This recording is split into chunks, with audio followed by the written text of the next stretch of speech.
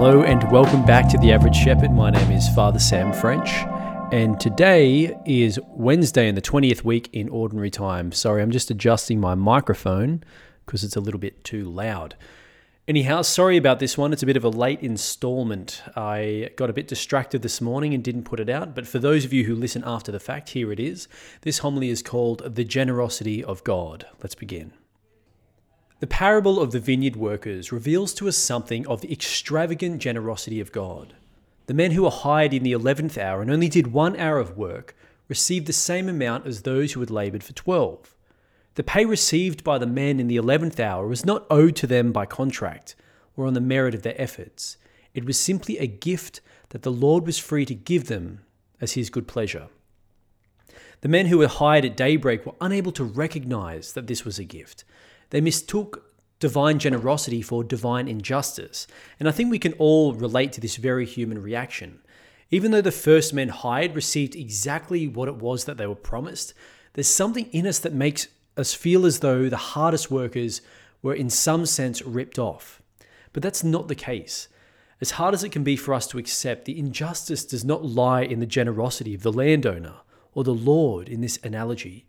It lies in the heart of the disgruntled labourers, of us, who can so easily become envious of other people's giftedness or their good fortune. Now, envy is not the same thing as jealousy, which is simply the desire to have what other people have. Envy is much worse.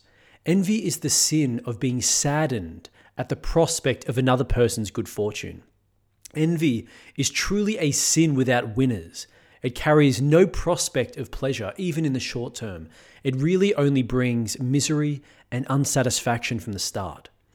In the words of one of the early church fathers, St. John Chrysostom, he says, "As a moth gnaws a garment, so doth envy consume a man." And I think that's very true.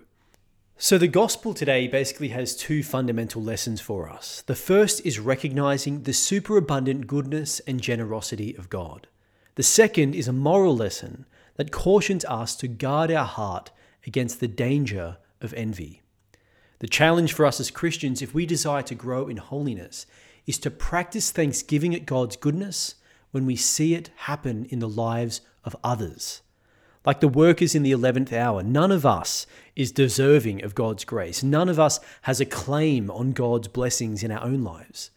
But if we can give thanks and rejoice in God's generosity as equally in others' lives as in our own, then we will never fail to live in the light of his goodness. As a final thought, the word Eucharist comes from the Greek word that literally means thanksgiving. So as we receive the body of the Lord today, whether physically or in a spiritual communion, let us pray for the grace to always give thanks to God for his abundant goodness. We ask this in the holy name of Jesus, through the intercession of the Blessed Virgin Mary. Thank you so much for listening. If you want to help me spread the word and the Average Shepherd podcast, you can do so by sharing it online and with anyone you think might benefit. Thank you and God bless.